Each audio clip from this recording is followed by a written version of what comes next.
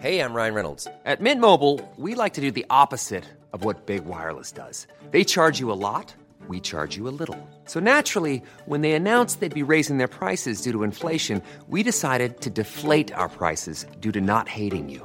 That's right. We're cutting the price of Mint Unlimited from $30 a month to just $15 a month. Give it a try at mintmobile.com/switch. $45 up front for 3 months plus taxes and fees. Promo rate for new customers for limited time. Unlimited more than 40 gigabytes per month. Slows full terms at mintmobile.com.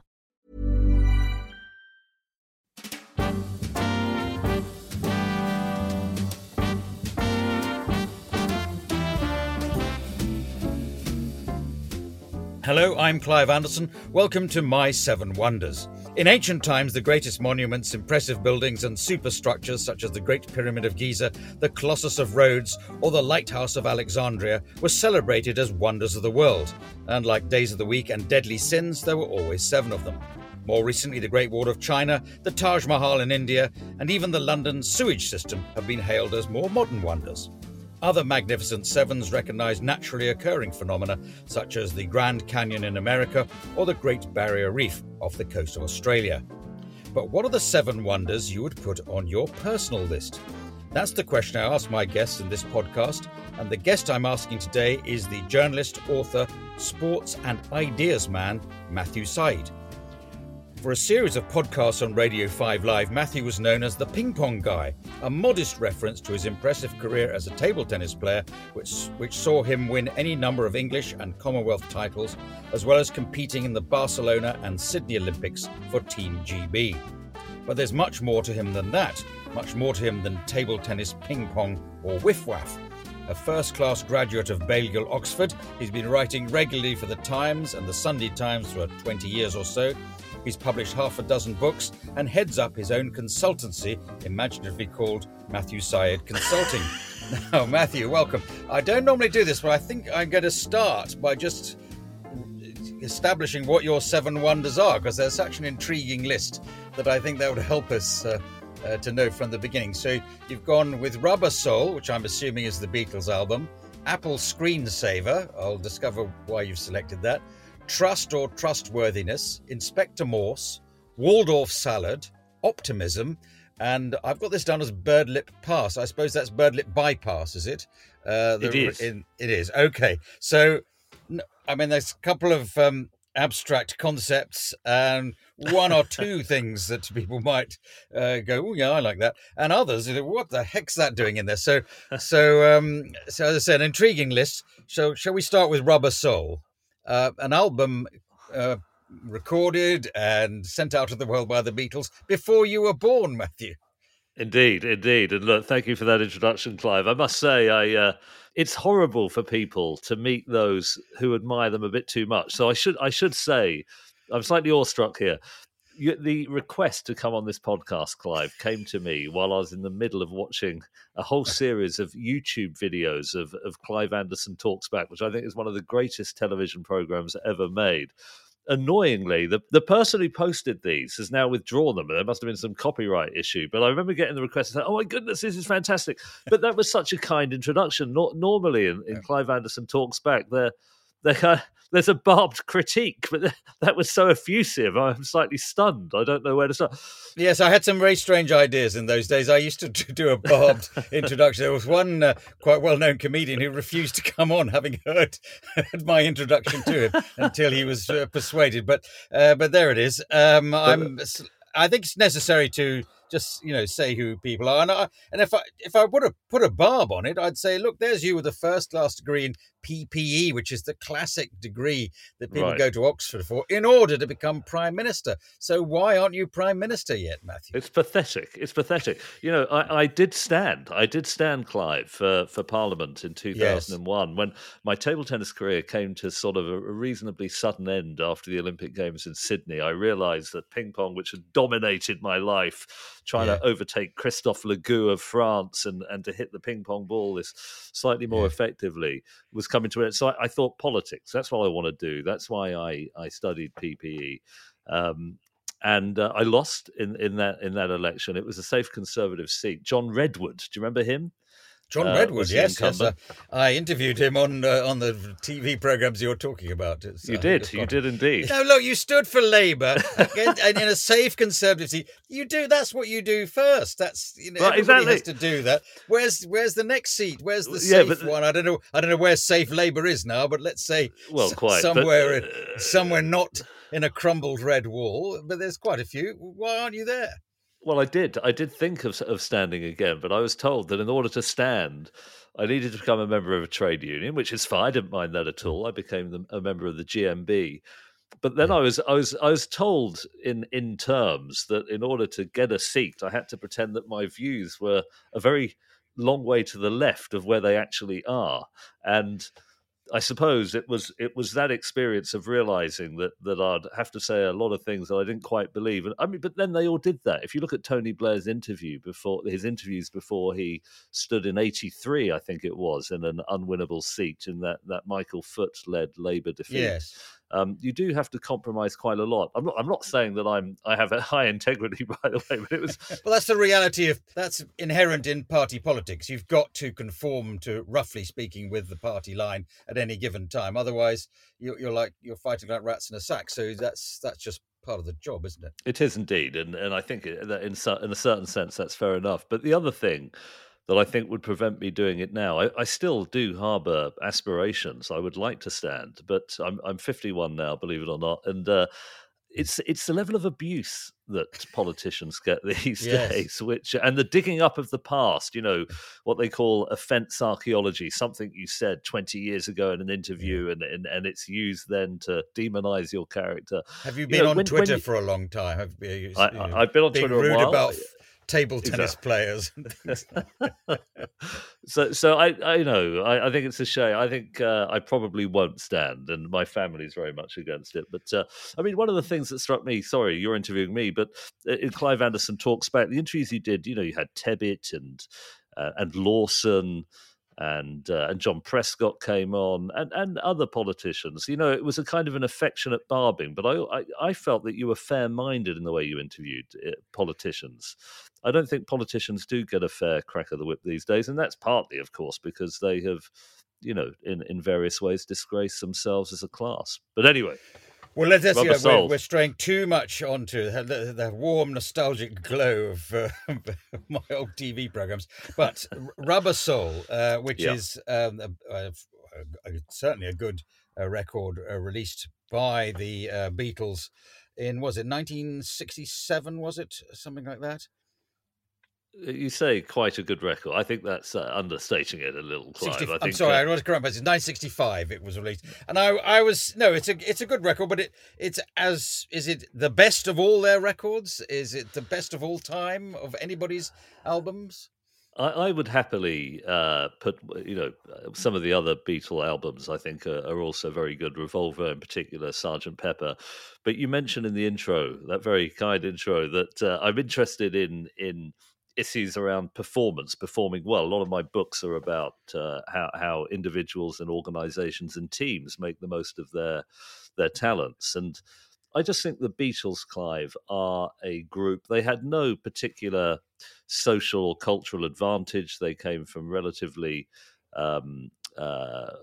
working class backgrounds, and yet they created art, music of a, I think, innovative kind.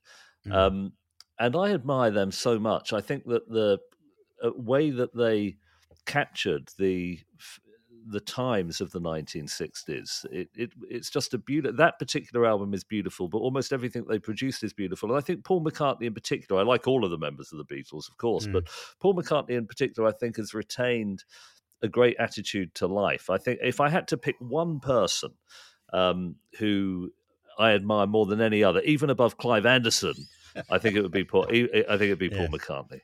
Fair enough. So on this album, there's Nowhere Man, A Girl in My Life, Michelle, Marbell, Norwegian Wood, You Won't See Me. So there are some, definitely some classic tracks on there. And I think In My Life, I'd pick out as the outstanding one. I remember listening to it with my wife on holiday. It was a band who were covering it. And so many, I mean, the lyrics are great. It's a slight dispute over who wrote it, but I suspect think it's John Lennon's song, isn't it? Rather than Paul McCartney's song, yeah. Well, but McCartney, there is an interview that he gave where he took, I think, a fair chunk of the credit, and it's one of the very few heavily disputed of the Beatles songs. But some academics did a deep dive into the different Lennon-McCartney patterns, and they decided that it was. I think he used artificial intelligence and decided it was a Lennon song. He certainly did the main vocal, but that is a beautiful song, and I think the Beatles, I suspect, will be listened to in 100 years' time, and you can't say that of many popular music groups. Well, I mentioned the point. It was released 5 years before you were born, or thereabouts. And if I were to think of my own life and go back 5 years before me, there's just no way that somebody of my age would be enthusing. I mean, there was Frank Sinatra. Probably, if you're a Frank Sinatra fan, you might go back to. But other than that, the music in the charts is of variable quality, and that's a function of that time's music, isn't it? Not just the Beatles. That what come the 60s, building on the late 50s. There's this category of music which has stood the test of time. It's interesting that, because when you look at science, the new science obviously supersedes the old. It's more accurate, more explanatory. But in music, it doesn't quite always work like that. I was at a concert last night and they were playing Mozart's Requiem. Mozart is still revered as one of the greatest composers of all time. Yes. And I don't think many would say that contemporary composers are better than Mozart. Music is one of those fields, very interestingly, where people do sometimes. I mean, with popular music, you're right. It's often very relative to the particular milieu. But I do think there are certain groups that are transcendent, and I would put the Beatles at the very top of that list. Yes. So, but you picked that particular album. I'll press you just a little bit more. That obviously, as a few more albums came along, they were even more innovative in their songwriting and their structures and the recreation of the album. So, Sergeant Pepper obviously is very famous, or even the White Album. Even Abbey Road, they were all building, and then that very short career that they had as people releasing records, singles, and albums came to a juddering halt as a group. Yeah, that's right. And I wouldn't fight. I wouldn't die in a ditch to say that Rubber Soul was their best. One of the reasons I picked that particularly is a friend of mine called Ian Leslie. He's another non-fiction author. He joined me for a podcast that I do on Radio 4 called Sideways. And he used a term called the Rubber Soul Paradox, or the Rubber Soul Theorem. This is his own idea that what is distinctive about the Beatles is they took the influences that were circulating at that time. They were very immersed in soul music, and that's where the term Rubber Soul came from. And they were almost parodying themselves, that they were acknowledging that this was in a certain sense derivative. But nevertheless, whilst allowing these influences to percolate through their own repertoire, they nevertheless found a distinctive way of taking it forward. And Leslie argues, I think correctly, that innovation is often like that. You take particular ideas that are circulating in that era, but you filter it through your own special prism. That's not a very good sentence, prism and filter, but I hope you know what I mean. I do mean, while we're thinking about the words, you could offer a little bit of queer. Rubber Soul is a rather groany kind of pun when you think about it, in the same way that even the name The Beatles, with the change of letter, is... they got past that in their later albums. They did. When they just said this was recorded at Abbey Road, or well, look, that's a good start, if I may say so, to your Seven Wonders. There's no question that somebody of my age, even more than yours, reveres the Beatles, and as you say, you could make an argument for 2, 3, 4, 5 other of their albums, but Rubber Soul, is up there fighting with the best of them. So perfectly understand that. But then we go on, and this is more of a puzzle to me, the Apple screensaver. Now, I have to explain this, Clive. The screensaver that I'm talking about is the one that I see on Apple TV. And when you pause a particular program for long enough, the screensaver comes on, and I've got a reasonably big television screen, and the one that really captures me is a drone that starts over St. Catherine's Dock, and you can see the Shard in the distance, and then it floats ethereally through London, and you get an overview of the architecture of this extraordinary city over the Shard, over the News Building, past Tower Bridge, the walkie-talkie, these new buildings that have sprung up around Liverpool Street. And then it goes down over Waterloo, the London Eye, and then across over the Palace of Westminster, up through St. James's Park. And it finishes more or less hovering over the gardens of Buckingham Palace. Now, I know this is a slightly tangential way, using the Apple screensaver. I love walking around London, and I know that one of your previous guests, because this is a brilliant podcast that I adore, Hugh Dennis, yes, mentioned standing on Waterloo Bridge and looking out across the vista of London. And I really think that we often don't appreciate the extent to which these organically... cities grow up organically, where people come and stay, and then more people come and stay, and you get this massive expansion of what's sometimes called the collective brain, where people are meeting and mingling in the buildings, in the streets, in the various hubs. And I think it's an incredibly powerful thing. And when you see the juxtaposition in London of old and new, St. Paul's Cathedral next door to a big shiny glass thing where people work in fintech, you get a sense of the grandeur of city living, which I personally love, but also how these particular places become the hubs of human innovation and ingenuity. There are places in my life, you could say. So but yeah, it's an interesting way to go in to that via the Apple screensaver. I hadn't worked out this is where you were going with this. I assumed it was on your computer or my computer where there's an Apple screensaver. So what you're really including in your Apple screensaver is drone technology and all the buildings of London, and the capacity to look at all of this just while you're waiting for the next TV program to come on. But there is another reason I use this as an example, because there's a very good piece of research that the reason that Silicon Valley became the dominant tech space in the world is because they had all of these places, noodle bars, cafes, where the engineers would meet after work and they would share ideas and they would discuss.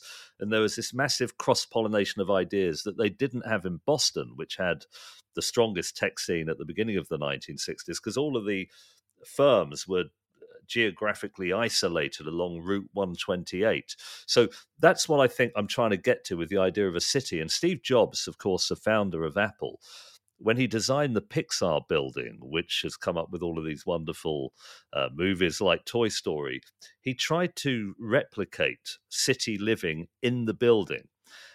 He put the lavatories, for what it's worth, in the atrium, which made no real sense because it meant people had to walk a long way to get there. But it meant they were constantly walking past the desks of their colleagues in random and unpredictable ways, and having these serendipitous encounters where they're sharing ideas and coming up with better ideas. So in a funny kind of way, the Apple screensaver itself emerged from the very vista that it tries to portray when going over cities of various kinds. Is that too contrived a link? Because I can see from your facial expression, it's quizzical, it's slightly contemptuous, actually, if I may say so. It's not at all contemptuous. No, it is a bit contrived, but as I would expect from you, there's lots of ideas flowing around there. My first question, which is a rather dull one, is... Are you concerned, therefore, that how much we're losing at the moment, the last year or two, where people aren't bumping into each other because they're not going to their own office, let alone bumping into somebody else on the way to the cafe? We're all sitting, as you and I are at the moment, we're sitting in our, me in my small cupboard, you in what looks like a rather grand room of yours, but we're not meeting. Because we would have met in a studio and perhaps bumped into somebody else. Oh, Matthew, I've got an idea for something along lines of a new world tour of table tennis tournaments or so, and then you're off we'd have gone. But as it is, we're going to say goodbye and not meet anybody else. Exactly, and that's why I think a lot of businesses are pivoting more and more to extra working at the office. They realize that they've missed a lot from people working at home, because you have that kind of formal list of invitees to a Zoom meeting, and you're kind of constrained and enveloped in that environment, and you're not having the conversations in the elevator and euphemistically at the water cooler, that I think turn out to be of great significance. I'm not saying that we should go back 5 days a week, but I do think, when you go to Soho or the city, you don't see the people congregating anymore outside and meeting different people in different ways. That often is how innovation happens. So I think we have lost a lot. Well, I certainly agree with you on that. I go into the BBC Broadcasting House in London once a week and to do a programme. And until the pandemic, I would bump into, there's quite open plan offices, bumping into all sorts of people. Now it's not a paperless office. It's been a personless office for quite some time. It's just gradually getting back now. One other point, obviously this screensaver is a view over London, and I think you use the term organically grown place, which is what London very much is. So you have lovely bits next to run-down bits, next to things that remarkably still are bomb sites, and higgledy-pigglediness. I know I'm expecting to do another one of these podcasts with somebody who's going to have Paris as one of their wonders of the world, which is a very beautiful city, but it's much more laid out in Paris for historical reasons. Do you think there is something in London's arrangements, a bit like you're referring to the Silicon Valley compared to Boston, that does lend itself to this organic cross-fertilization? Yeah, there's a brilliant book by a theoretical physicist called Geoffrey West, British, who ended up at the Santa Fe Institute. And his argument is that when cities grow organically, they tend to incubate greater innovation. He calls it slightly pretentiously superlineal scaling, and it works slightly less well in the ones that have been designed by humans, which tend to create more constraints in the way that people can interact in surprising ways. So there is some evidence for that. I mean, I do think that one of the reasons, we might get onto this in the next theme, that the Industrial Revolution happened in Britain is partially related to this. This is what we've heard from our customers. And so we've made something new for them. This is the current Apple TV. We are introducing the second generation of Apple TV today, and this is what it looks like.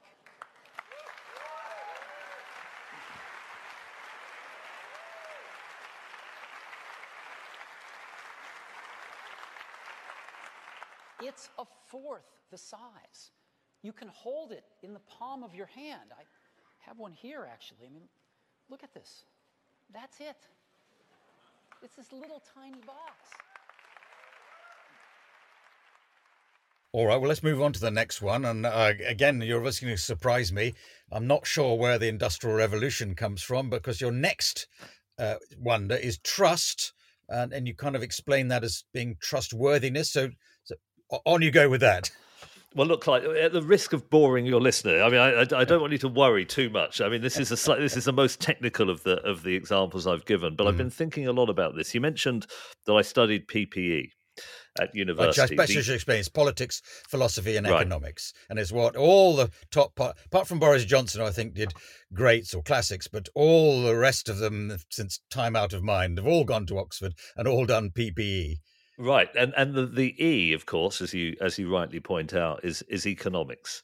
What fascinated me about studying economics at Oxford is that the single most important factor in economic phenomena wasn't mentioned once, and that is trust. People won't trade with each other if they don't trust one another, or at the very least, if they don't trust a judge to impartially enforce the contract in the result of a breach.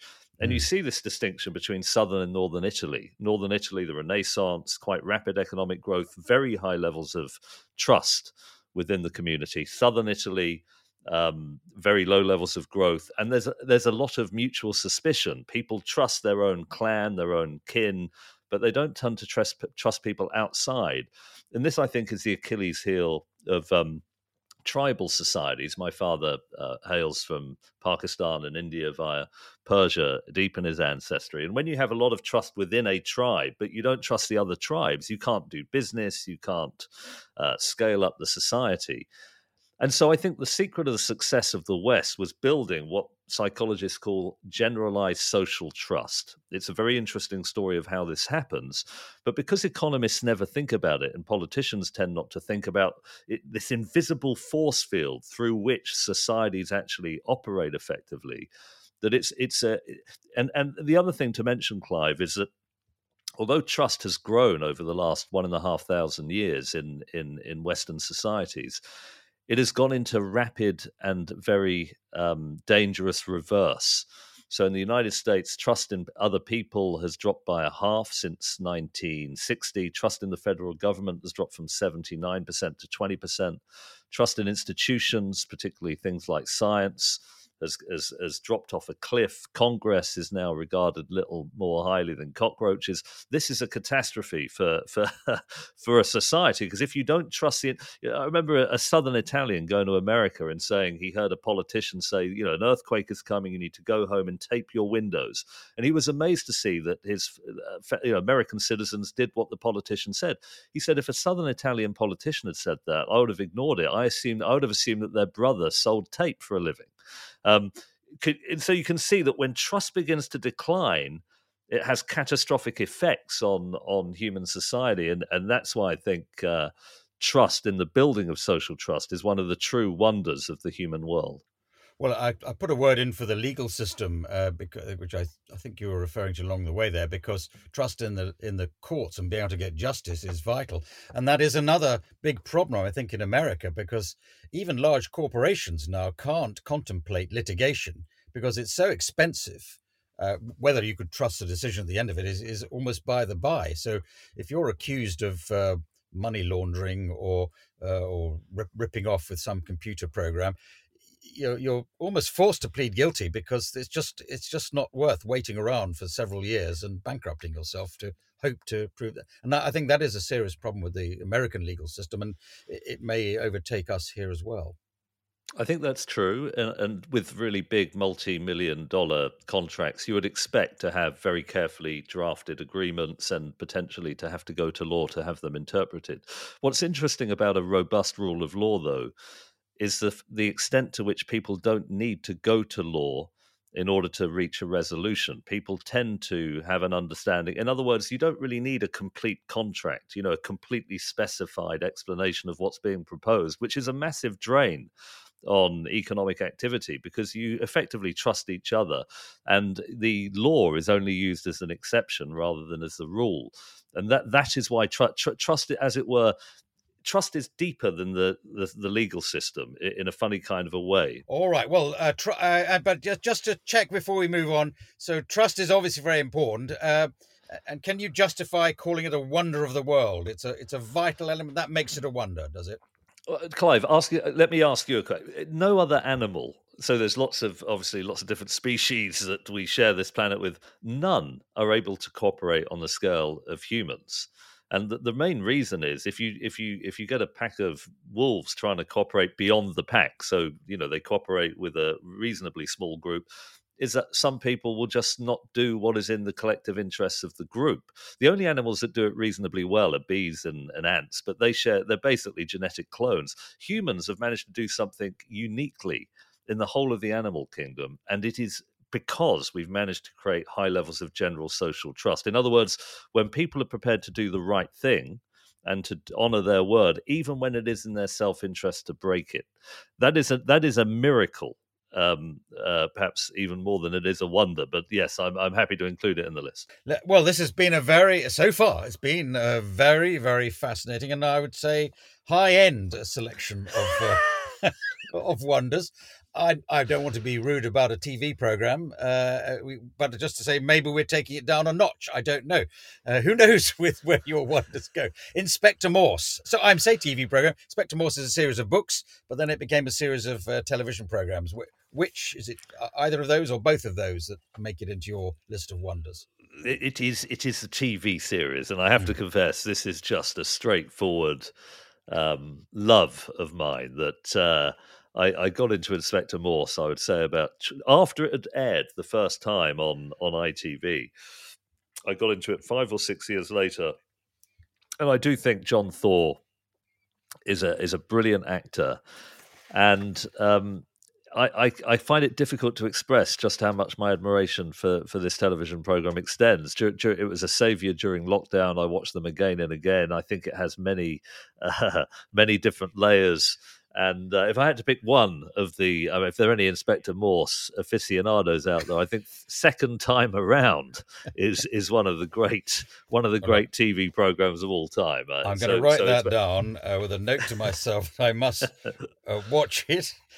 Maybe I've seen it and it's passed, out of my mind, which seems scarcely credible. So I must have missed that one. Second Time Around. John Thaw, sadly, the late John Thaw, made the part his own, and I suppose the television has almost, taken over from the. I think it was more TV than there were novels in the first place. Now, of course, you're never short of crime dramas on the television to pick from, and there've been many made since then. Have you not moved on to any of the subsequent ones? You're stuck in a nice possible way on that one. There's no reason why you can't just say that's my favourite and I'm sticking to it. But in what way is it superior to any other procedural or whodunit or a police crime drama? I think for me, it's the combination of it's the pathos of the central character of Inspector Morse. Much of it's about his friendship with Lewis, his inability to make a romantic relationship work, but there's also great depth to something I can relate to. I shouldn't say that. But there's real depth in him, and somehow I don't think I have. I thought I don't know if you remember Clive, Jeremy Brett as Sherlock Holmes in the Granada series. I thought that was very, very good. Brett's a brilliant actor, but no, I don't think anyone's got. I thought Helen Mirren as DCI Tennyson was good in Prime Suspect, but I would still put Thor. Are you a fan of Morse, Clive? Well, not especially, but I feel guilty saying that to undermine. I don't want to undermine the wonder of the whole thing. I generally do enjoy a good crime drama, but you settle down. You want to, 5 minutes in. I want to know what's the dodgy home life of this, this particular detective, because nobody just comes to work and gets on with the job. They've always got you've got a drinking problem, and another sort of stereotypical thing he abides by. There's a lot of authors like to imbue their detectives with a hinterland, with an interest in books or literature or music or old cars or whatever, and very rarely are they shown as just blunt people who are obsessed with catching villains and don't have a remarkable home life. So, but I think that's maybe in the nature of you get fascinated by the inspector or the detective, whoever they are. Yeah, you're right. And one of the joys of Morse is whatever particular piece of classical music, Wagner or Bach or Schubert that he's interested in, that becomes the kind of a musical backdrop to the wider drama that plays out, which is another beautiful part of the series. Now, I'm going to be rather clumsily put it this way. I've been thinking about. I must ask you in the course of this conversation about your table tennis career and how it was that that sport attracted you and how you became so good at it. But I can't see any particular connection with the wonders we've had so far. And who knows? There's optimism coming up. I might have. But why don't I just ask you now? Why don't I just so you? And I've heard you speak about this, so I to an extent I know what the answer is, which is always a thing you're supposed to do when you're cross-examining somebody in court. You should always know what the answer is before you. But how was it that you became a champion table tennis player? Well, where did you hear me? Was this at the event that we both went to? We did an event a few years ago, and So, and I introduced you, and that's right. Again, I don't think we were focusing on table tennis in the event. It just came into it. And well, look, I'm trying to nudge you into the answer. Yes, no, please let me answer. But let me. So I, as you know, I grew up in suburban Reading on a street called Silverdale Road, where my mum still lives and my brother's still there. And for reasons that they can't quite explain, my mum and dad bought a table tennis table and put it in the garage. They had no particular interest in it, but I think my father was keen for us to play a sport. And then when we went to primary school, one of the teachers at that school, Peter Charters, turned out to be the best table tennis coach in Britain. And he had an after-school club that some people went along to. Because we had played a bit of table tennis in the garage, we were already sort of some way down the line in developing our talents. And so we looked very good, and we joined the after-school club. And then this particular coach nurtured us, along with some other people in the catchment area of the school. So by the mid-1980s, Silverdale Road in Reading had more than half of the top players in Britain. It was an absolutely ridiculous situation where Silverdale Road was dominating all the tournaments all over the country. And it made me realise that you have a great coach and an opportunity to practice, and you have wonderful competition within the local area. It can really make so my brother was the national champion, Karen Witt was Commonwealth champion, Andy Wellman and Paul Beck and Keith Hodder. I took a BBC film crew down the street, and it was like every third house was somebody at least county level at table tennis. Yeah, tell me the coach's name again, because I didn't write it down at the time. Peter Charters. Peter Charters. So what you needed, and indeed everybody else in that street needed, was Peter Charters to be around teaching table tennis. So I suppose that puts our inquiry as to why you and all your neighbours, or many of your neighbours, were so good, back to why was Peter Charters so good at being a coach? Was he coached by some other wonder coach in the past? Did you happen to know that? No, I know. Well, you might not be surprised. Peter and I are still very, very close friends, and we text each other. He's very old now, but in his 80s, and we've talked about this. And I think he was a teacher, so he liked imparting knowledge on young people. He loved table tennis, which is important. But I don't think that I can't anyway, come up with a mechanical rule for why he was so good. He was brilliant at understanding us as individuals. He knew how to inspire each of us in our own way. Most of all, though, he really cared about our development. All of the work that he put into table tennis was as a volunteer. He coached every afternoon for 2 hours. He didn't get paid, wasn't expecting payment. So it was that kind of vocational mindset that was so transformative for us. And you may say, Clive, you might be about to say that table tennis, what a waste of time. but in a funny kind of way, you're right. I sometimes regret having played for so long. But I played until it was a dominant part of my life till about 33. But it did sort of highlight a deeper truth that you have an inspirational person. It makes a big difference. But I can't quite, if you were to ask me to bottle what Pete Charters had, and to give it to other people, I'm not entirely sure I'd be able to come up with the right ingredients. Well, the only thing, I'm certainly not going to diss table tennis, because to be a champion at any sport is great. I mean, it's must be very. I'm speaking theoretically in my case, but it must be very satisfying. But I suppose it does beg the question: supposing he'd been a great coach for lawn tennis, and he had turned you and some of the rest of you into great lawn tennis champions, it'd be a different lifestyle being a champion of that's much more professional sport. But you might have made a fortune out of it, because I think there's more money to be made out of lawn tennis than there is out of table tennis. I'm only guessing.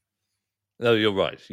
I think it could have been something different, and who knows? The trajectory of my life might have been transformed. But in a funny kind of a way, though, I really loved playing table. I don't regret that the passion was table tennis. I kind of sometimes think that I maybe played too long. I didn't improve that much between the ages of about 25 and 33. I was battling very hard to sustain my world ranking of 20 or thereabouts, so I could have perhaps retired a bit earlier. But I did enjoy it, and I know it sounds odd, in and amongst watching reruns of Inspector Morse, I do go and dip into the international table tennis tournaments that are out there on YouTube. It was a wonderful sport. Well, to the non-champion, occasionally you see, if there's somebody British doing well in a tournament, we might see a game of table tennis on the television. You think, oh yeah, I know how to play. Oh, what are they doing? It's one of those. The speed and the way of doing it is just so beyond what the ordinary player, even a reasonably good player in their back garden, could possibly hope to achieve. It just doesn't relate I suppose that may be true of all sports, but it's certainly very, very evident on a TV screen with table tennis. You can't even see the ball as a viewer, let alone imagine hitting it back if you're at the other end of the table. Because of his studies, Syed has been neglecting his table tennis. Most leading players practice for 6 hours a day. Syed has been lucky to manage 1 hour a week.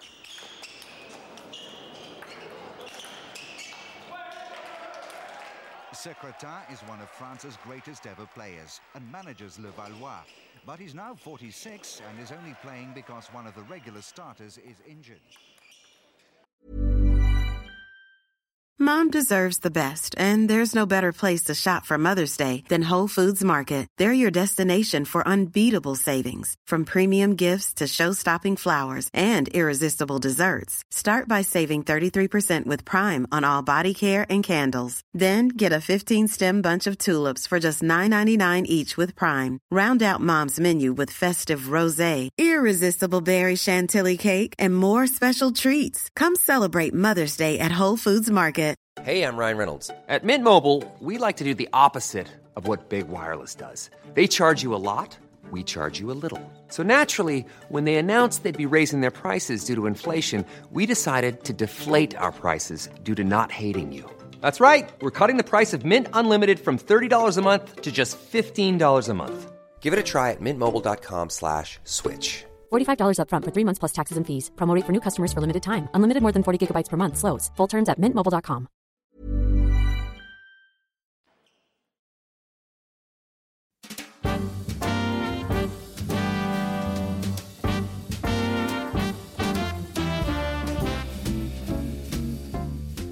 Your next wonder is another one that again doesn't leap off the page as being an obvious choice for anybody. Waldorf salad. So this, as you may anticipate, Clive, is a reference to Fawlty Towers, and I mentioned Paul McCartney. I mentioned Paul McCartney earlier, but John Cleese, I think, is one of the most remarkable people alive today as a creative genius. And in that particular episode, but to be fair, in all episodes of Fawlty Towers, he takes a very narrow array of ingredients: a hotel, 2 or 3 characters who are recurring, and somehow manages to create a program, in that case around a Waldorf salad ordered by a slightly aggressive American guest, and Cleese doesn't have the ingredients to make the Waldorf salad. And it is just but Cleese, of course, in addition to Fawlty Towers, which I personally think was his greatest comic achievement, you've got Python, you have Fish Called Wanda, Life of Brian. The creative output is quite remarkable, but in all cases, it's assembling it from a particular idea that seems, a Waldorf salad seems very lacking in inspiration to make a comic masterpiece, but Cleese somehow manages to do so. I think he's something else. I'm afraid I hadn't worked out this was going to be about Fawlty Towers. I assumed there was some nutritional reason that attracted. And I was thinking, well, shall I offer Caesar salad as a possible alternative? Salad caprese, salad niçoise. Oh, but it's Fawlty Towers. Well, I'm certainly happy to support that. And I think the great thing about Fawlty Towers, apart from anything else, is the idea, because you've got to get these programs commissioned to get them made. If somebody comes along and says, I know, we'll set a sitcom in a rather out-of-date hotel in Torquay, to most people, the response from the commissioner will be, well, that's a bit old-fashioned. Even for the 1970s, that's a bit old-fashioned. That's a 1950s idea. People don't go on holiday to Torquay anymore. Set it in somewhere in Spain or something like that. But because it was John Cleese, somebody must have said, oh, okay, he wants to do 6 in the first series. Fine, let him do it. And then, as you say, he's an extraordinary performer, and the little mini farces, half-hour farces, right, is what he basically created. And so it was a work of genius, and they restricted themselves to just 2 series. But they're little gems. You probably have that in a Waldorf salad as well, if you want. Little gems. Celery, apples, walnuts, grapes in mayonnaise. But Cleese, the other, I might just mention this, Clive. I'm sure you know him. I admire him so much. And I was in a hotel in Bath, and it was a very small hotel.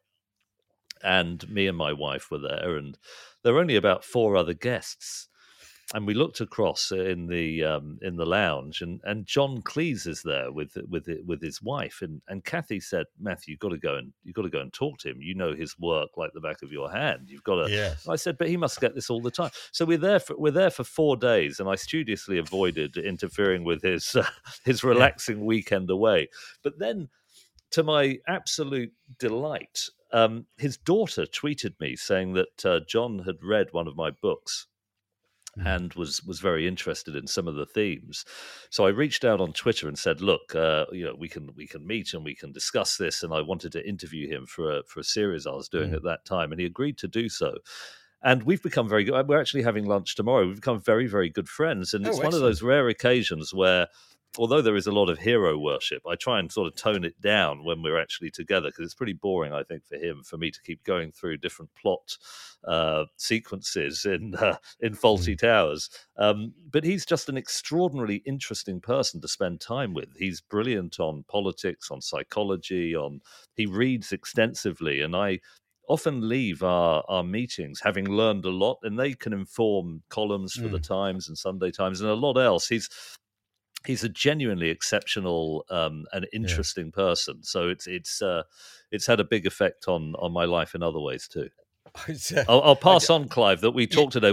I'll say that you're not a fan, really. No, no, I'm a fan. I have interviewed him a couple of times, and more than that, the thing I have a memory of him because I think I don't know if I was a schoolboy exactly, but somewhere around about that time, I went to a recording of Fawlty Towers, and in the studio, and it was all in the way of sitcoms, 2 or 3 sets laid out in front of you, and something went wrong halfway through, and there was a bit of a delay. So John Cleese came out and said, "Well, this is because it's a comedy. We don't get enough time to rehearse it. If it was a drama, we'd have 5 weeks rehearsing this." And he basically was Basil Fawlty in his guise as the person, and of course as the audience, we love this. This is fantastic. And I thought at the time, what's he talking about? He's making this is an absolute perfection, what he's making here. What does he need 5 weeks extra for? Why is he complaining about the production values? What is he going on about it? But he was right. And as time goes by, when you look, Fawlty Towers stand up really well as brilliantly written and performed. But the sets are a bit wobbly, the structure, but it could be better. And it should have been better. But of course, nobody knew when they were making not just that sitcom, but any sitcom. They never think through, we might be still playing these on Dave in 30, 40 years' time. They just think, this will get us through the budget of this year and maybe a repeat in 6 months. And that's it. That's all wasted money. Particularly in Britain, nobody thought that through. American sitcoms are often filmed with film values attached to them. So I Love Lucy, you can watch, the production values are as good now as they were in 1950 something. Well, that was a fascinating insight into you and your knowledge of and friendship with John Cleese. But it's like doing a crossword with you, trying to work out. I now realise I should be really thinking through what these things could possibly mean. What's the burglar bypass going to mean? I wonder. But the next one is optimism. So why? That's a fair question. Why optimism? But obviously, optimism is better than pessimism, I imagine. I don't want to ask any of that. Just tell me what your sixth wonder is. Optimism. Tell me about it. Well, I'll be fascinated in your view on this. One of the biggest lessons I've learned, I think, from life is when I spend time with people who are negative, looking at the worst in life. I mean, nothing particularly wrong with that per se, but it's remarkable how over time it begins to bring my own mood down and to make me start thinking of all the things I can't do, and to almost destroys any residual creativity that I have. When I spend a bit of time with people who are optimistic, who are talking things up and looking at possibilities, it's remarkable how it shapes my mood. And I'm conscious that in psychology, they talk about the personality attributes and certain types of predisposition. Seems to me that this is massively influenced by the people with whom we're surrounded. But I also think that we have some control over who we decide to surround ourselves with. And maybe that's the most important thing of all in our friendship groups. It's not to say you should eliminate all negative people from your life. That would be ridiculous. But I do think, just having a bit of insight into how that shapes the way one thinks about the world is do you sort of share that, Clive? I recognise what you're saying. I applaud it. But I'm going to have to admit that I am not, in my friendship groups, marriages, family, marriage.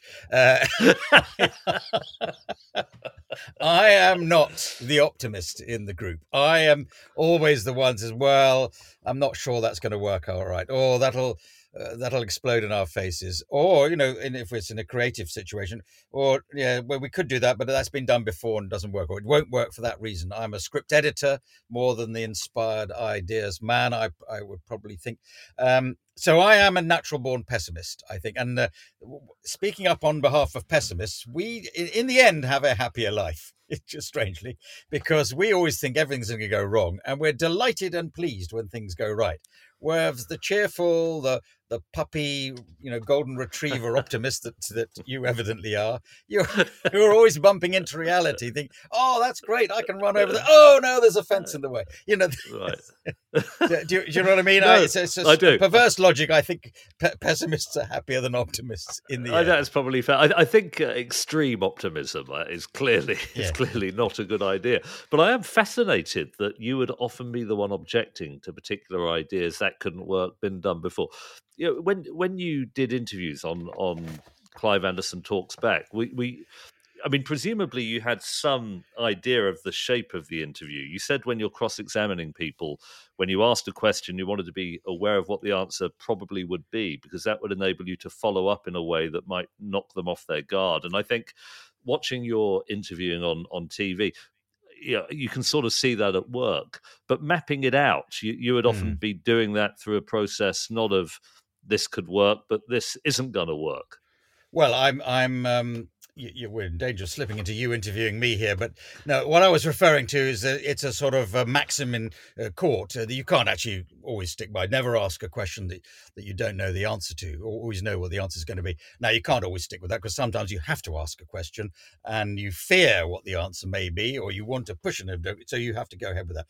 Now, in interviewing on television, on radio, in a podcast, sometimes you know what the answer is, and you're just doing it as a device to say, well, what is the sport that you played in your youth, Matthew? And of course I know what you're going to say, and I'm ready to say, no, you're lying when you say it was lawn tennis and you were champion of Wimbledon. I'm ready.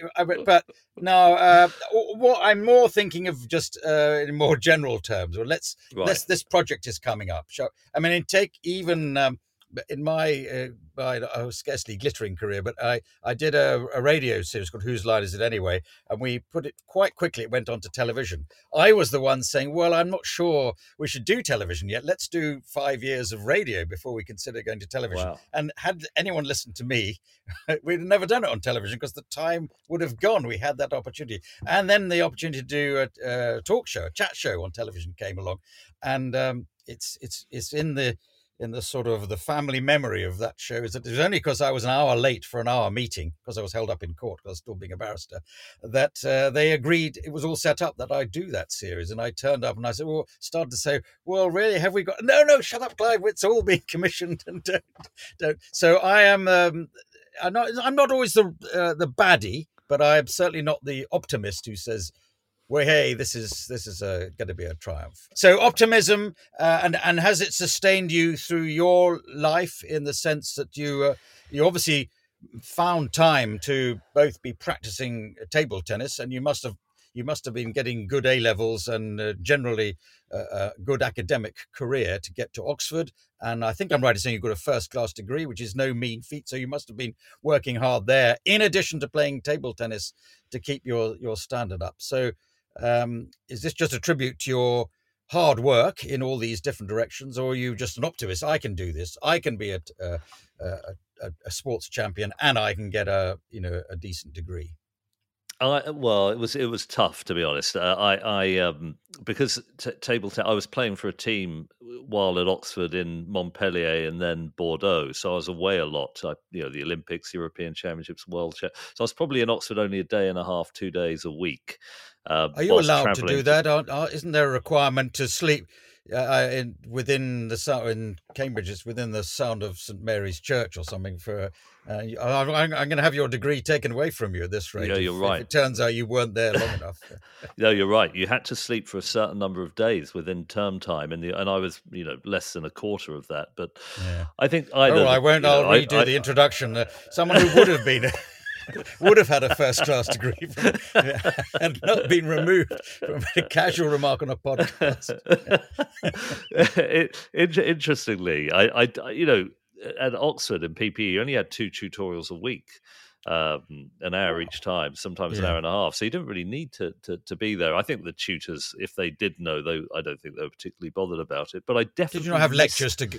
Do you have lectures to go to, essays to write? Or not PPE. Like that? Well, you had to write essays to then read out at the tutorial, but the lectures were all voluntary, and I you could read the relevant content in books. So I would always take books.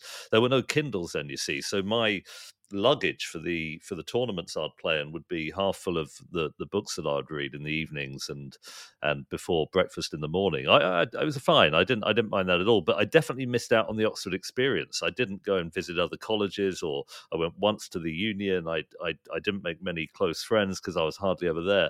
But I am incredibly lucky to have been given something that I'm really looking forward to, a visiting fellowship at All Souls starting starting next year, which will enable me to go back to an Oxford college and spend a year really studying hard on something, which I think I missed being in Oxford and having that experience, and I'm very excited about that. Well, that's very impressive. I mean, All Souls is the null plus ultra or whatever the expression is. Obviously, I'm not suited for All Souls. I mean, that is only for the highest of the high. The creme de la creme is All Souls.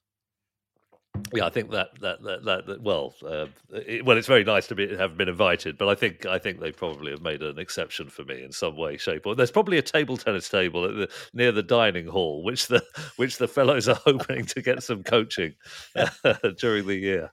Well, why not? Why not? Yes, healthy brain, healthy mind, healthy body, and use the table for both reading and playing table tennis on. All right. So optimism. Okay, it's a general concept, and I'm one part of me agrees with you. Yes, optimism is good. It's more of an admission from me that I am not that optimist. I am a pessimist, but I'm not advocating for pessimism, other than the fact that we're not so often let down by life, us pessimists. We come to your last wonder, and you continue this run of slightly puzzling wonders. So tell us about this one. The Birdlip Pass. The Birdlip Pass. So this is the days of table tennis, which is an interesting and idiosyncratic subculture within Britain. Howard Jacobson, the novelist, wrote a wonderful semi-autobiographical novel called The Mighty Waltzer, where he talks about the Manchester Ping Pong League of the 1950s, where he would play against the Allied Jam and Marmalade Factory, and there'd be a table in the staff canteen, and they'd play and the ball would fall down the stairs, and part of the game was retrieving the ball from all these difficult places. Once you get through the local league table tennis, you start playing in tournaments, and these tournaments would be in interesting, far-flung places where you'd meet the same players and the same parents, all battling to be the best in the country. And there would be the Cleveland Select, and one in Leighton Buzzard, and the one that I remember most vividly was the Cotswold Junior Select. Yes. And we would wake up on a Saturday morning at 6 a.m. to get there in time for a 9 a.m. first-round match against Bradley Billington of Chesterfield or Michael O'Driscoll of Murfield. And my mum would drive. We didn't come from a particularly well-to-do background, but we owned a mini Metro, and that was followed by a Nissan Samba, which we got for £500 cheaper, but it had Side Brothers sponsored by Reading Garage across the side of this car. And we would drive to the Cotswold Select, but we got there quicker because of the Birdlip bypass. And my mother, brilliant taxi driver as she was, and brilliant inspirer. She alongside Peter Charters was the reason for our table tennis success. She would find these incredible routes before sat-nav to get to these places. And when I think of table tennis and that period in my life as a junior player, the Birdlip Pass always comes into my mind.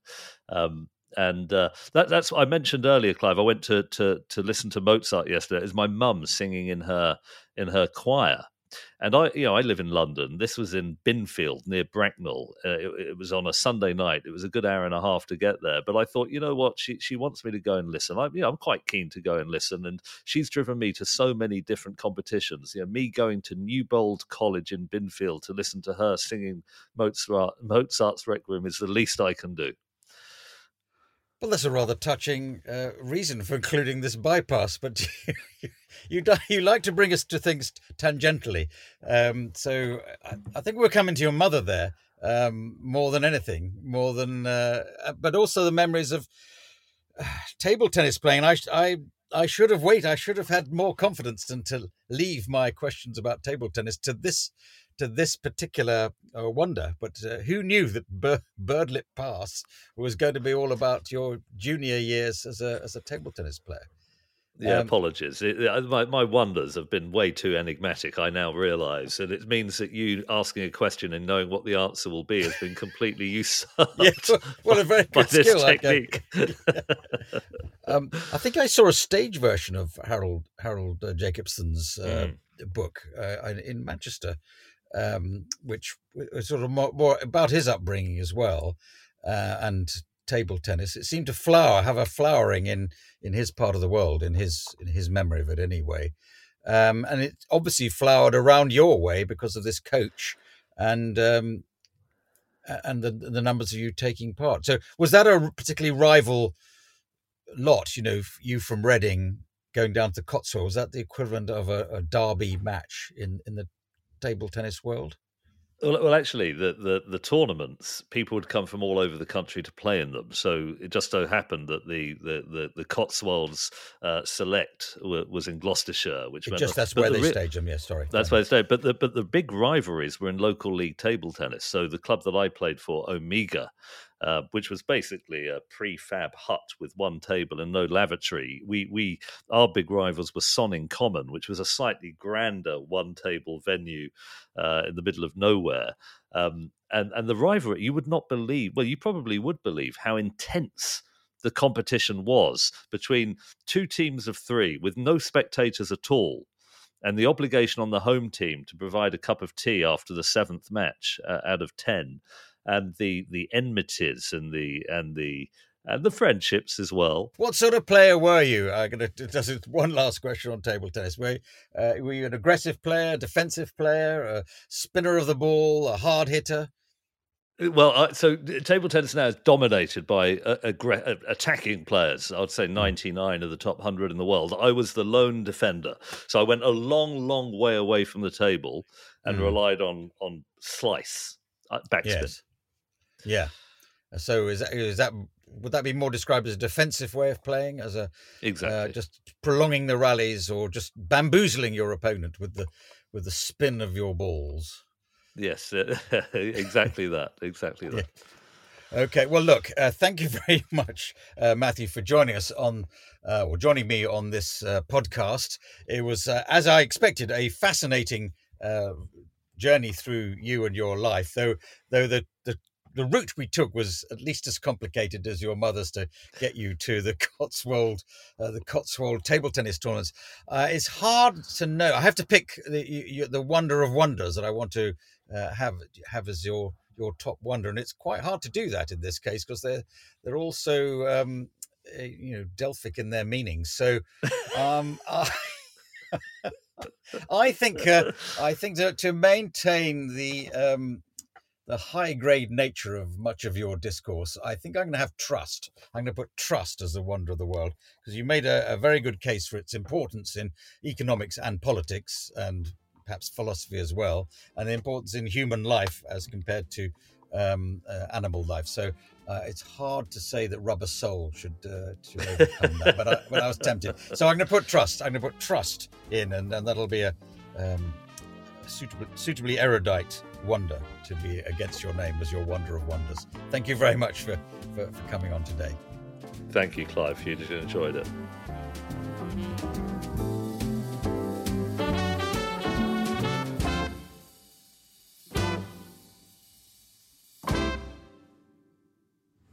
My Seven Wonders with Clive Anderson is a Stack production in association with Alaska TV and powered by the Acast Creator Network.